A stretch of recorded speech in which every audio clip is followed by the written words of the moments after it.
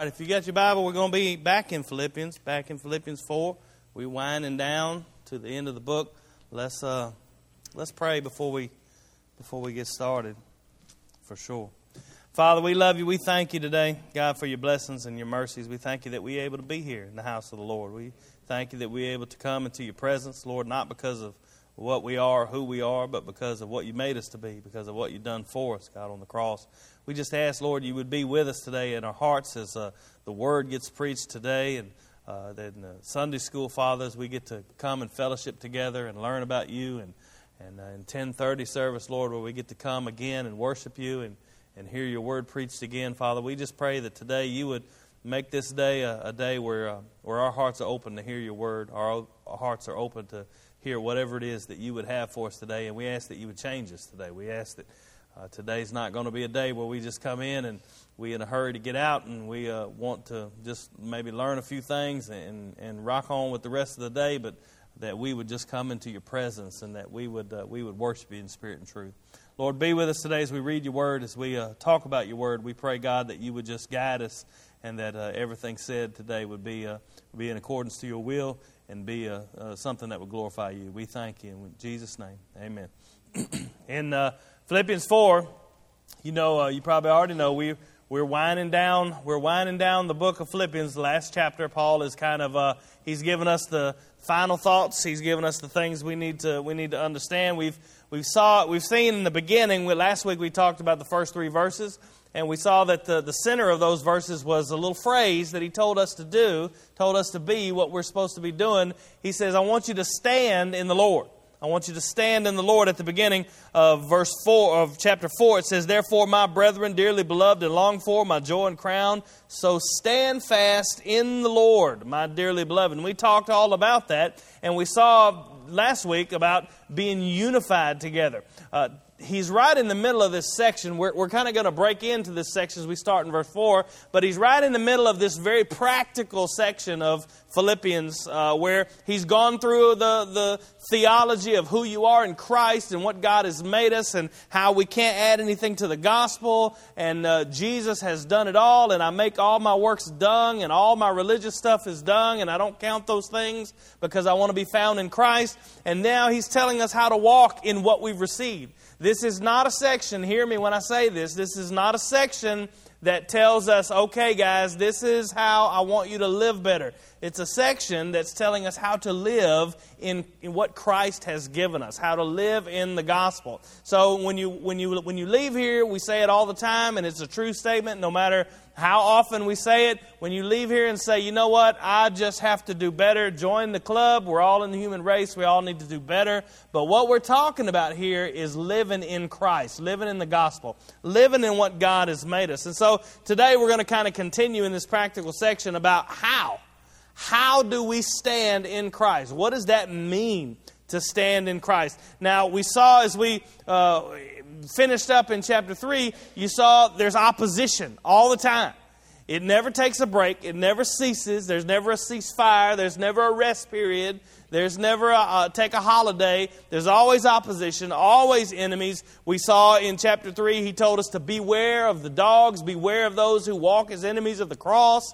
All that's in chapter 3. That's all going to be all the time. People are going to be trying to deny the gospel or add to the gospel or do these things that are going to derail us from standing in the Lord. And we also saw that there's stuff inside me. There's things inside you and me that is going to be in opposition. My flesh, my heart's deceitfully wicked, and it's going to be all the time trying to rise up and trying to move me off of the gospel. And that's why Paul gave us that long section about, I don't count any of my awesome works as anything but dung. I want to be found in Christ. And so all those things are going to be happening all the time. There's always going to be enemies, always going to be opposition from inside, from outside. And so one of the things you saw, he told us to stand in the Lord. And the thing we saw last week was the first thing that we got to have if you're going to stand in the Lord, and that's you got to be united. We saw that last week with those two women, and they have a discord against them. And this week he's going to give us some more of the nuts and bolts of what he's going to do. And I got a whole lot. I hope I can get through around 9 o'clock. So bear with me if I go kind of fast. We're just gonna go from verse 4 to verse 9. That's the only verses we're going to try to deal with this morning. So let's look at those verses. Let me just read the whole section, and then we'll go back and we'll talk about it a little bit. It says, "Rejoice in the Lord always. Rejoice in the Lord always. Again, I say rejoice. Let your moderation be known unto all men. The Lord is at hand." Verse 6 says, "Be careful for nothing." You probably have this one memorized. "But in everything, by prayer and supplication with thanksgiving, let your requests be made known unto God. And the peace of God, which passes all understanding, shall keep your hearts and minds through Christ Jesus. Finally, brethren, whatsoever things are true, whatsoever things are honest, whatsoever things are just, whatsoever things are pure, whatsoever things are lovely, whatsoever things are of good report, if there be any virtue, if there be any praise, think on these things." And then verse 9 says, "Those things which you have both learned, received, heard, seen in me, do, and the God of peace shall be with you." That's a whole lot. That's a big chunk of text, and you could probably, you could take each one of those verses and just go all day long talking about what it means and all those things. But really what we're talking about, the whole thing is under the umbrella of standing in the Lord. We're going to talk about standing in the Lord. We're going to talk about standing in the gospel, living the gospel, walking in the gospel against all the enemies that are going to attack, against all the things out there in the world, against my own flesh, against the religious things that want to rise up in me and make me think that I'm doing good and God sure is pleased with me. All of those things, the trials of life, the temptations you go through, the sufferings that are going to happen in this life, if the Lord tarries and if you live long enough, the things that you're going to have to go through, we are to stand fast in the Lord. We're not to stand in our own strength. We're not to stand in our own power. We're not to stand with our own might, because if you do, you can pretty much rest assured that you will be defeated if you're trying to do it in your flesh, trying to do it in your own strength, trying to just pull up your bootstraps and be a man and go out there and get it. You have to have Christ's power. You have to stand in the Lord. You have to trust in the Lord and in the power of His might. Over and over again, Paul said, it's in our weakness that He's strong. I'm strong when I'm weak and when I'm depending upon Him, when I'm trusting in Him, when I'm walking in the gospel. So the first thing's a no-brainer. Verse 4 says, rejoice. Rejoice in the Lord all the time. Rejoice in the Lord every day. Rejoice in the Lord every moment. Rejoice in the Lord always. And just in case you don't think, okay, I got that, let me move on, he makes sure to repeat it to tell you how important. He says, again, I say, and it's something that he said over and over again already in Philippians, over and over again, rejoice in the Lord. Now understand, this is a command. You are commanded to rejoice in the Lord. I am commanded to rejoice in the Lord. This is not just come on, little camper, cheer up. Put a happy face on. It's not that bad. Come on, you can think good thoughts. You can just be happy. My mom used to tell me, being happy is a choice. You can just choose to be happy today. And I always thought, well, what if today stinks? How am I going to choose to be happy? But here it says it's a command. Rejoice in the Lord. That means all the time. Rejoicing in the Lord is not an emotion. It's not a feeling. You have joy, and that's a feeling that allows you to feel joy. But to rejoice in the Lord, that's a choice that you make. That's a choice that you make day in, day out. Today may stink. You may be sick. You may feel bad. You may have all kind of trials. You may have tribulations going on in your life. You may have worries. You may have fears. There's times when you're sad, times when you're disappointed. Whatever's going on, it says always. That means at all times, every day, in every situation, in everything, you rejoice in the Lord. You rejoice in who He is. You rejoice in who He has made you to be. You rejoice in the fact that you are accepted by the Father. You rejoice in the fact, I tend to think that Paul, is thinking about what Jesus said. You remember what Jesus said in Luke chapter 10? He said, that's where He sent the disciples out and they come back all excited about how much power they had and how much they could do and that they were, could tread on scorpions and cast out demons and all those things. And Jesus said, don't rejoice about all these things. Don't rejoice that you got your religion down real good.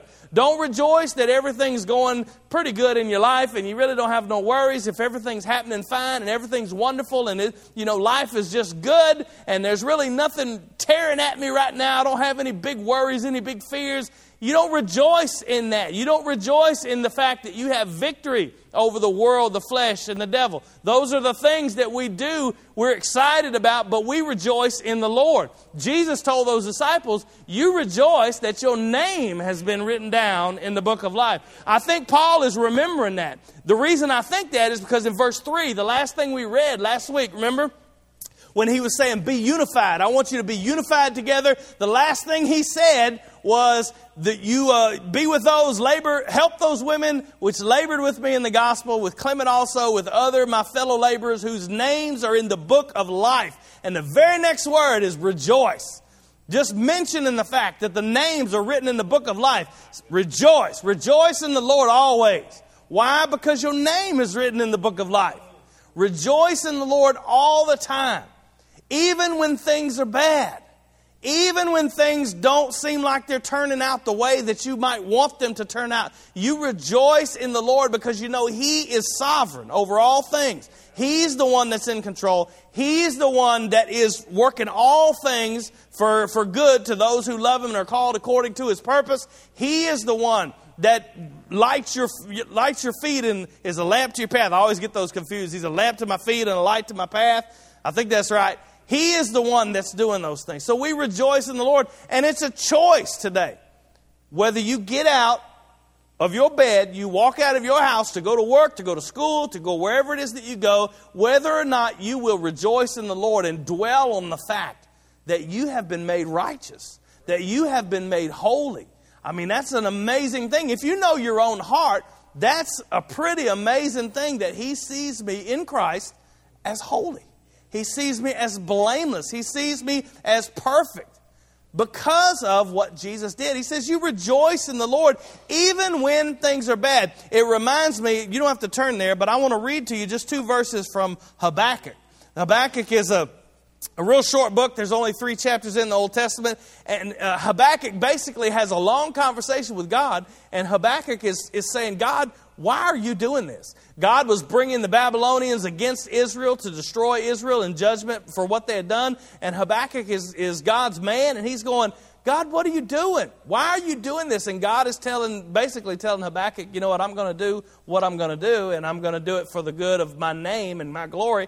And at the very end of the book, the last 2 or 3 verses, he says, this is what Habakkuk resolves to do. In chapter 3, verse 17 of Habakkuk, you don't have to turn there, I'm just going to read it. It says, although the fig tree shall not blossom, neither shall fruit be in the vines, the labor of the olive tree, of the olive shall fail, and the field shall yield no meat. The flock shall be cut off from the fold, and there shall be no herd in the stalls. He says, yet I will rejoice in the Lord.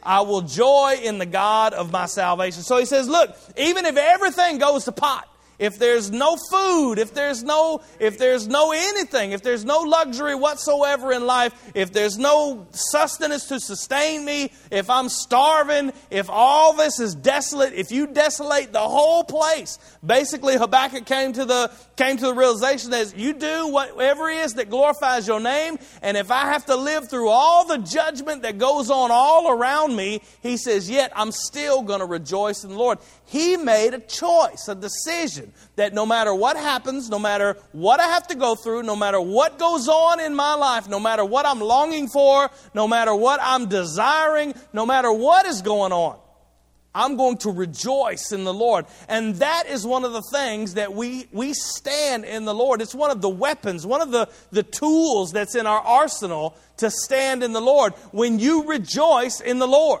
Even when things don't seem like they're working out the way that you want them to. They sing that song, I praise you in the storm. They sing the song that, what's the one Kelly sings? The praise the hurt away. Praise his name. Yeah. Even when it seems like you're not getting what you want. Even when it seems like I'm going through things and I don't understand why. You understand, if you know Christ, your name is in the book of life. You are righteous before Him, and He is working all things. Brother Eddie preached on it the other night about glorying in your tribulations. That don't even make sense. Glory in my tribulations. Why? Because tribulation works patience and endurance, and I don't remember all those, but it's molding you and making you into who Christ wants you to be. And we trust in the Lord. Do you really trust in Him? I mean, do you really trust in Him? If you really trust in God and trust in Christ, we know that He is working things for our good. He is working all things, even the bad things. And so we can glory in those tribulations. We can glory in the things. We are definitely groaning, as Paul says, for the creation to be renewed and for our bodies to be glorified and perfected. We're looking forward to Christ coming again and making us like unto His body. That's what it said in Philippians chapter 3. We're looking forward to that reign where it says He'll subdue all things under His feet. But in reality, that has already taken place at the cross. It's already taken place in my heart. And we have a hope, which is an expectation of understanding that it is going to come to pass. There is coming a day when all things are going to be made right. There won't be any more suffering or hurting or pain or any of those things. There won't be any more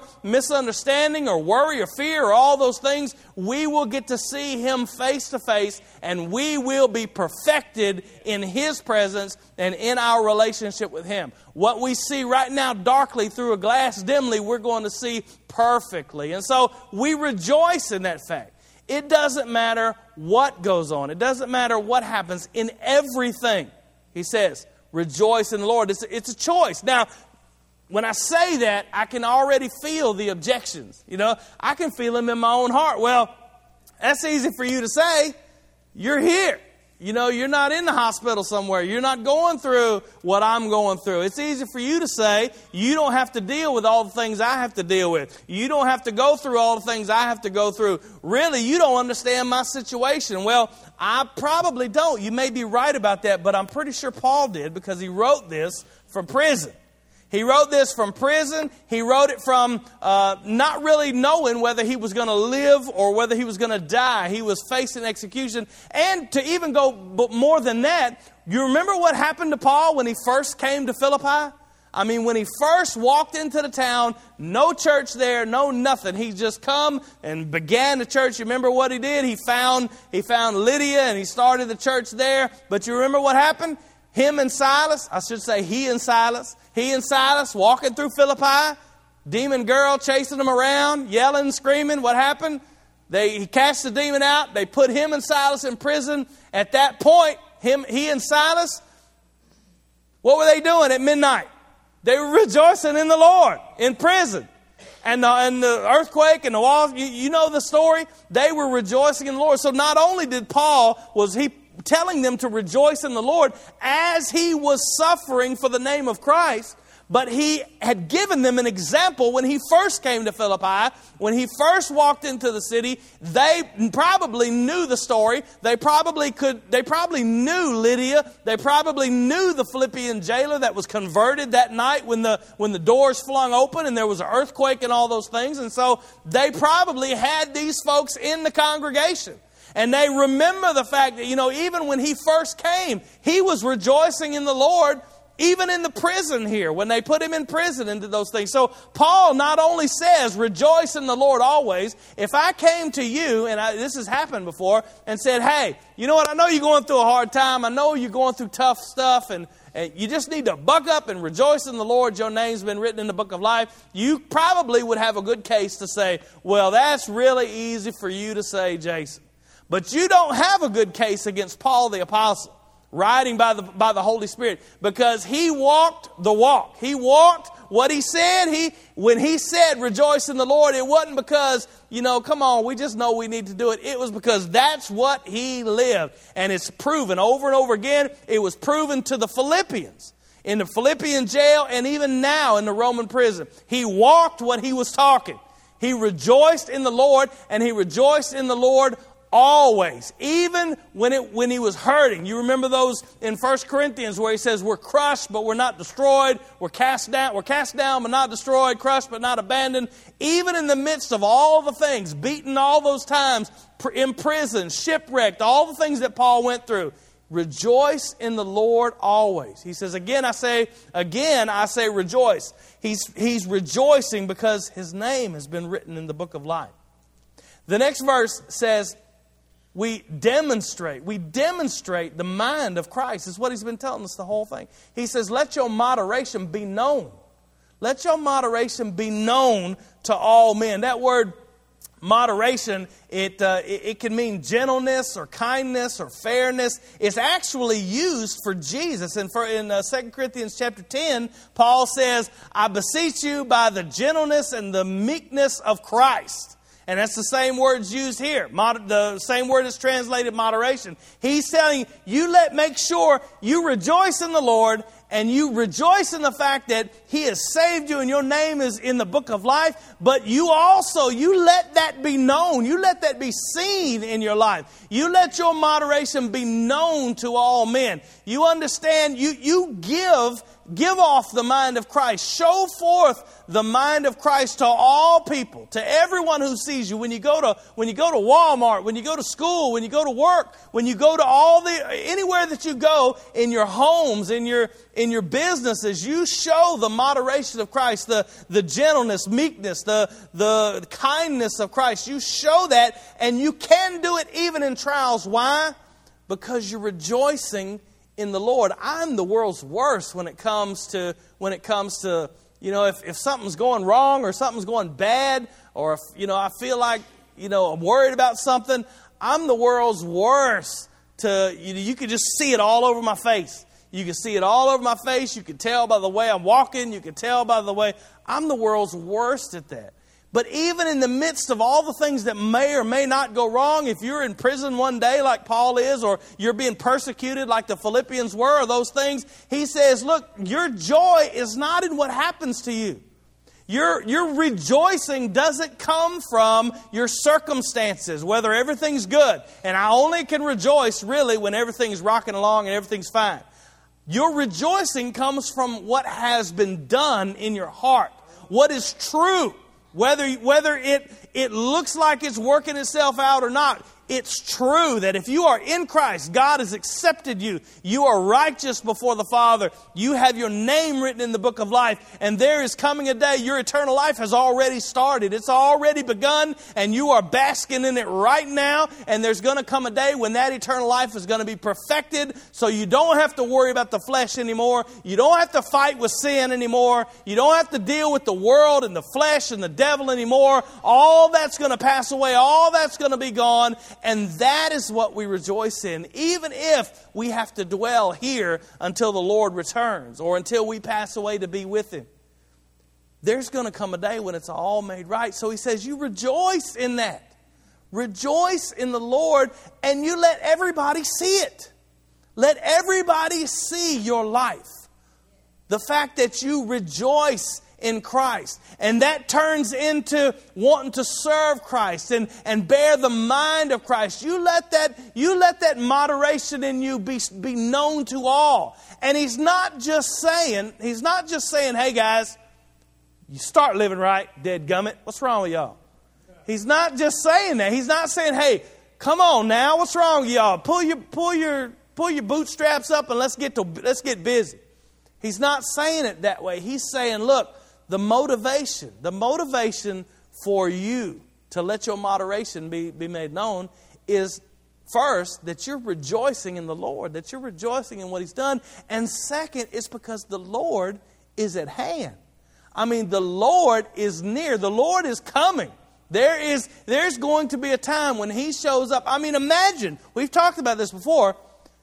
It's amazing. It's amazing when someone knows, when they receive bad news. You already know I get to work with folks that are passing away in the hospital most of the time. And it's amazing how priorities change when you get news like that. All of a sudden, the things that fill up our lives, with worries and busyness, I got to get this done, I got to get that done, and I wish I'm working toward this, and I'm trying to get that done. It's amazing how in a split second, none of that matters. It's all gone. It's not important. It's useless. It's temporary, and it doesn't. The things people strive for and base their life on and want the purpose of their life changes in a split second when they get news like you've only got 6 months to live or a year to live. Understand, there's coming a time when the Lord returns, when the Lord splits the clouds. Priorities are going to change in a split second. It's not going to matter how much I went through in this life. It's not going to matter whether I got what I wanted or whether I was the right weight or the right height or I had the right money in the bank account. It's not going to matter if my kid won the championship. The only thing that's going to matter is, have I been rejoicing in the Lord? Have I been looking forward to His coming? Have I been waiting to see Him appear? Have I been waiting for Him? Have I taken the talents that He's given me and buried them in the sand, or have I used them for His glory? Because when He returns, He's going to judge every man. It's once to die and then face the judgment. And at that time, it's not going to matter whether you had an awesome stamp collection.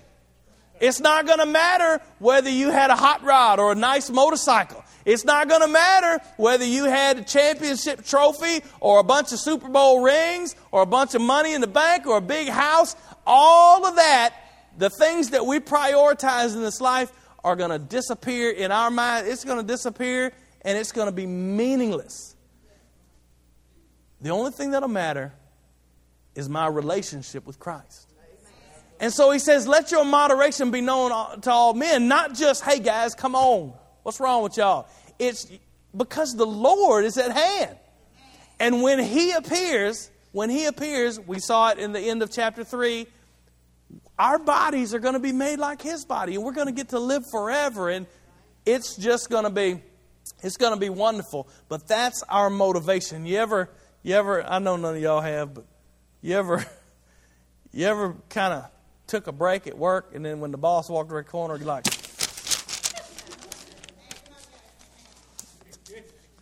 it happens. I know ain't none of y'all done that. I saw a sticker one time that says, Jesus is coming. So everybody look busy. The Lord is at hand. He's coming. And when He comes, is He going to find you? Is He going to find you faithful? Not saying, you got to get this high if the Lord's going to accept you. I'm saying none of your other stuff's going to matter. We need to set our affections on things above and let our moderation be known to all men and rejoice in the Lord, because nothing else is going to matter when He appears. Our motivation, what if you always hear the question, and what if He comes in the next 10 minutes? What if He comes this afternoon? But really, if He comes, what are your priorities today? I better not say that. I was like, if He comes during the Super Bowl, there's a whole bunch of people going to be in trouble. Anyway, moving on. Verse, I'll edit that out of the tape, I'm sure. Verse 6 says, be careful for nothing. We've seen rejoice in the Lord. We've seen let your moderation be made known, because God is coming. God is at hand. The Lord is at hand. And now the question is, are you kidding? Do you realize how hard that is? I'm not making light of trials and temptations and sufferings and things that we go through. Those are tough in people's lives.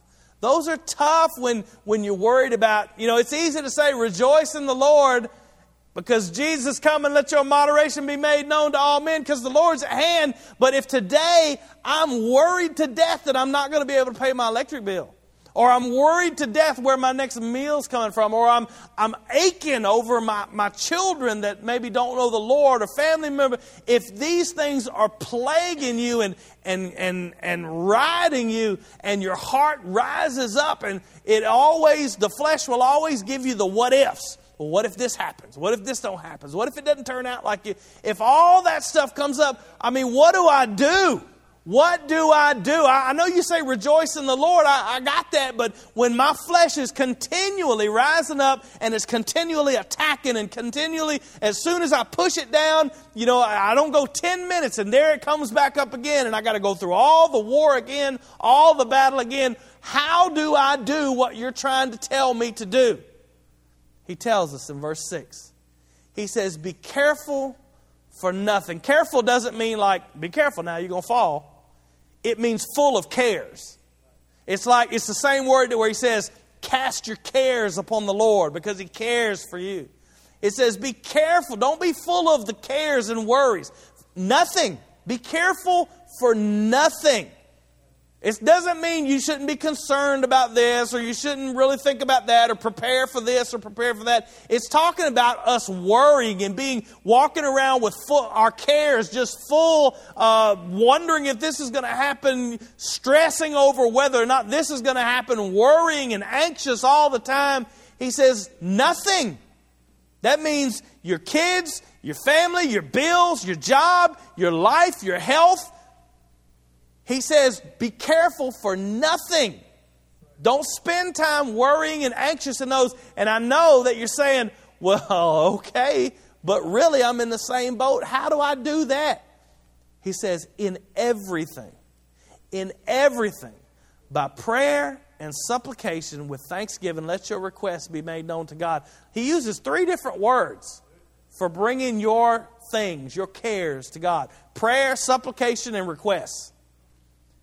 I don't care what it is. Whether it's a prayer that you're hoping for, a supplication that you're asking for, requests that God, I just want this. I want you to help me with this.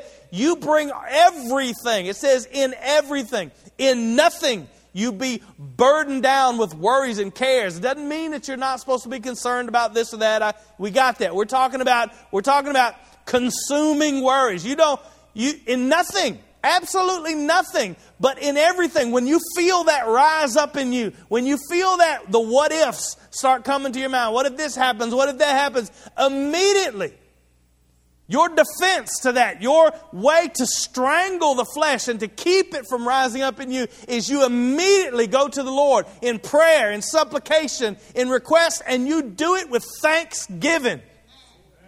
That's tough. Do it with thanksgiving. So if we don't do it with thanksgiving, what you're doing is just complaining to God, really. God, I need this, and God, I need that. But we do it with thanksgiving. He says, He doesn't say, present your prayers, your supplications, your requests to God, and then when God fulfills your need, then you thank Him. Make sure you thank Him. Of course, we're supposed to do that. He says, you present your requests with thanksgiving.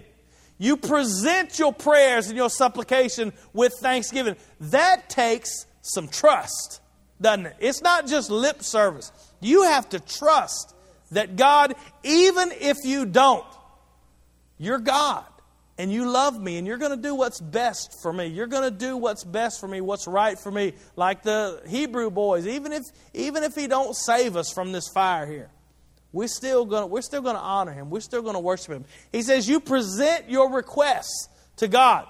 In nothing, you be careful for nothing. In everything, you present your prayers, your supplications, your requests. Let them be made known to God, and you do it with thanksgiving. Even before they're answered, all things are working for good. So what we're seeing really is standing in the Lord. If you're going to stand in the Lord, you're going to be united with the body of Christ. We saw that last week. You will. If you're going to stand in the Lord, there's no way to stand in the Lord if you're not standing with His people, because that's where the Lord is. That's in whom the Lord is working out in the world with His people. You're going to be united with the fellowship of believers. You're also going to be rejoicing in the Lord, in who He is. Not just in what he can do for you. God, give me this. God, give me that. But in who he is. We're rejoicing in our relationship with God.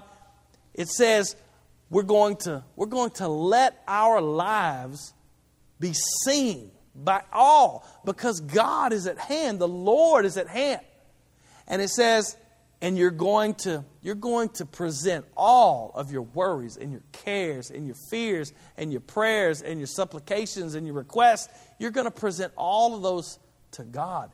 That is an instrument of battle that you have. I don't know if you understand that or if I'm explaining it right.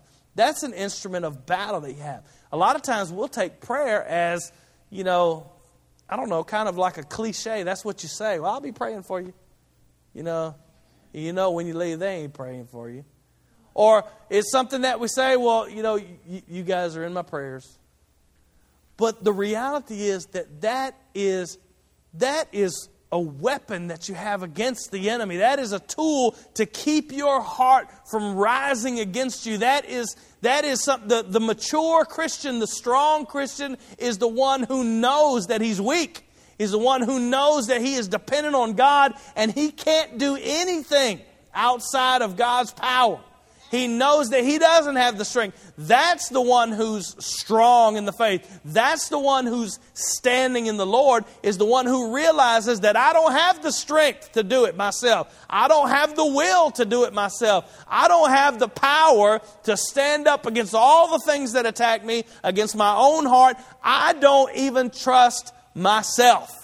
I have to bring it all and dump it right in the lap of God and say, it's all yours. I can't do any of it. I've got to just put it all in you and be thankful of the fact that I'm able to cast my cares upon the Lord, knowing that he cares for me and knowing that the Lord is at hand. And if we would be desperately dependent on God, rejoicing in who he is, united with his brethren, united with the fellowship of believers, letting our weakness and our meekness and our gentleness be seen, our moderation known to all men, and then just presenting all our cares to him, not dwelling on them, not fretting on them, not afraid of them, but presenting them all to him and saying, take all of this stuff from me. God gives us a promise. That promise is in verse 7. You probably know it. He says, you do these. He says, and the peace of God, the peace of God that passes all understanding will keep your heart. It'll keep your heart and your mind. It'll keep it. Keeping is used a few times in the New Testament about soldiers guarding something.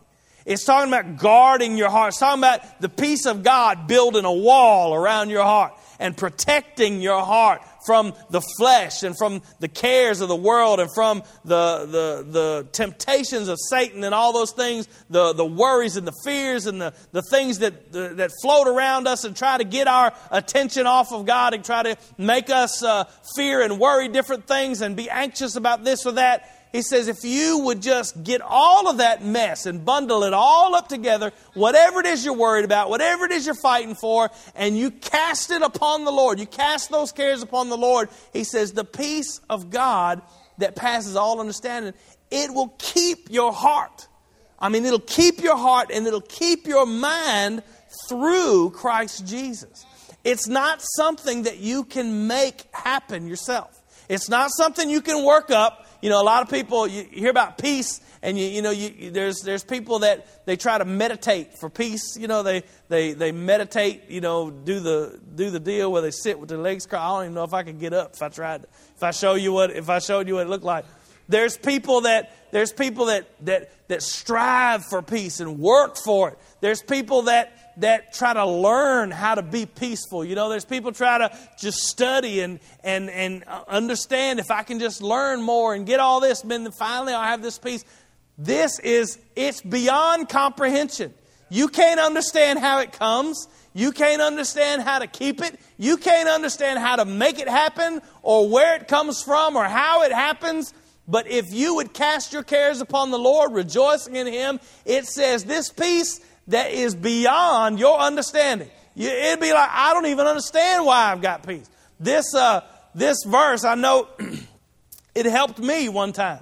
It's one of the verses we all memorize, and I've probably told you this story before, but there was a time where I had heart deals, and we didn't know what was wrong, and there could be some serious issues, and I'm real claustrophobic, and the first thing they're going to do is they're going to stick all this dye in you, and they're going to put you in this tube with this thing, and it's banging and making noises and all this, and when all that stuff was going on, this panic came over me, when I say panic, I'm like, if I wasn't strapped down, I would have been getting out. I was like, it's one of them deals like where you think you're going to have a nervous breakdown, and it was panic. It was absolute terror.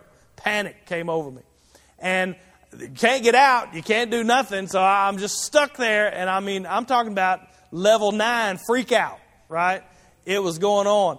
And all of a sudden, I just started quoting different things, started trying to turn my mind on different things. And this verse came to my mind. It says, if you cast your care, with prayer and supplication, with thanksgiving, be careful for nothing, but all those things, let your requests be made known to God, and the peace of God will keep your heart and your mind in Christ Jesus. And when I said to myself, when the Holy Spirit said, He inspired these words, when He said, I'll keep your heart and your mind in Christ Jesus, it was like a calm just came over me.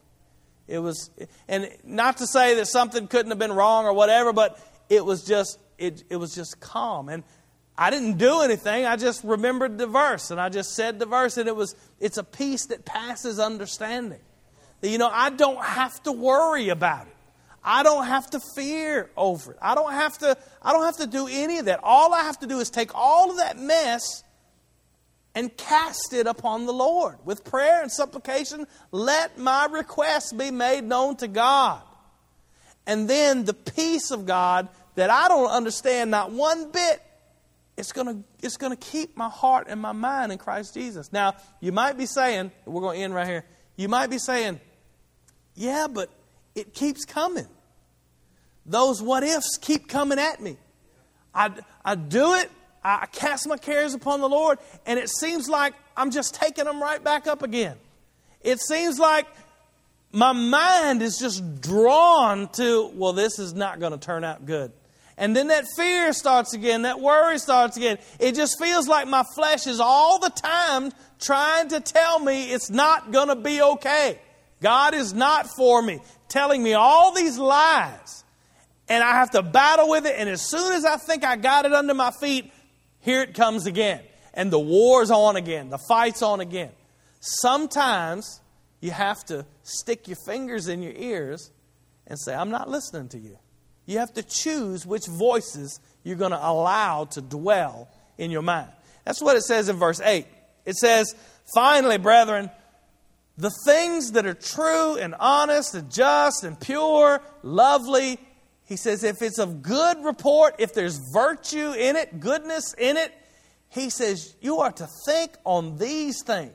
Sometimes when your flesh, the world, the devil, they're all going to be whispering in your ear. They're all going to be telling you it's not going to be okay. They're all going to be telling you you're not going to make it. It's not going to be right. You're not good enough. You're not doing anything. You can't stand in the Lord. How do you weak person, think you're going to endure when all of these things are coming at you? And God says stand in the Lord, and you're not going to be able to stand because you're not good enough. You're not strong enough. You're not... When all of those voices come, when all of that flesh rises up in you, sometimes the best medicine is to stick your fingers in your ears and say, la, la, la, la, la, I'm not listening to you.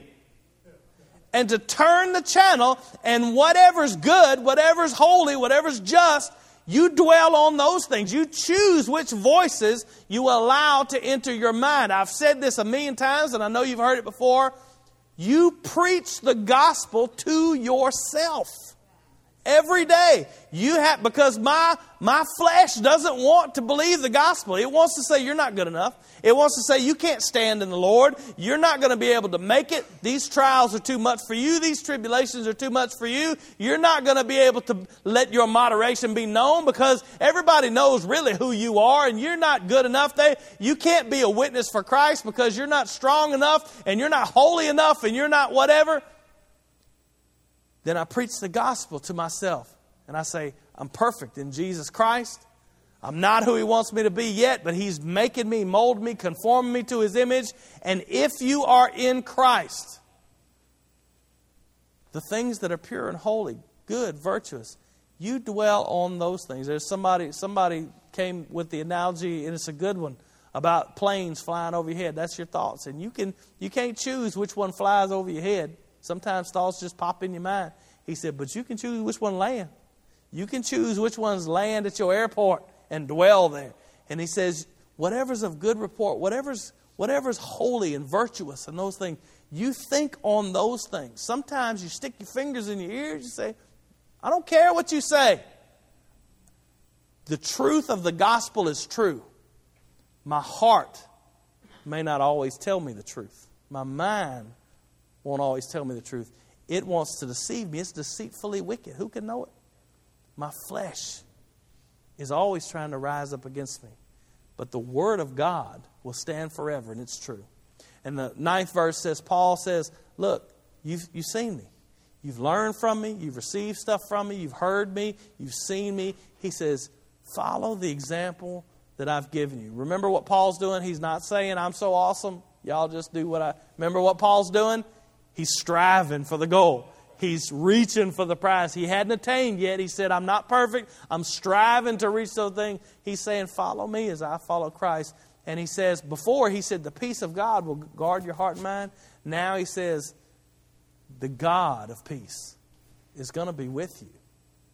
Today, understand, if you know Christ, if you're born again by the Spirit of God, and the Holy Spirit lives in you, there's absolutely nothing that can conquer you in this life. But, having said that, understand that everything in this life will try to deceive you into thinking you can be conquered in this life. And there's nothing worse than the mightiest soldier in the world who's terrified to go out and fight in the battle. There was a battle in the War of... I'm going to make sure I get this right. This is a story somebody told me. The War of 1812, when it was over, they didn't have email, they didn't have all that kind of stuff. The war was finished. The war was done. One side had won, one side had lost. But there was still a battle going on. It was the Battle of New Orleans. And they hadn't got the word. They hadn't got the word that they had won. And so, although the victory was sure, although the victory was done, they were still going out to fight. And today, it's the same thing. If you're in Christ, the victory has been won. And now, all you have to do is go out and fight. Somebody's still shooting at you, the world, flesh, and the devil, but you have already won the victory. Now, if you don't know Christ, understand that you don't even have the weapons to fight with. You're a guaranteed casualty. You are the guy in the Hawaiian shirt and the flip-flops walking around downtown Baghdad while the battle's raging around you. It's not going to be long before you get it right between the eyes. The world is going to have you. The world already has you. It's your master. And you do exactly what the world says. You do exactly what Satan says. But today, Jesus says, if you'll come to me, all of you, you're weary, you're heavy laden, you're broken. He says, if you'll come to me, I will give you rest.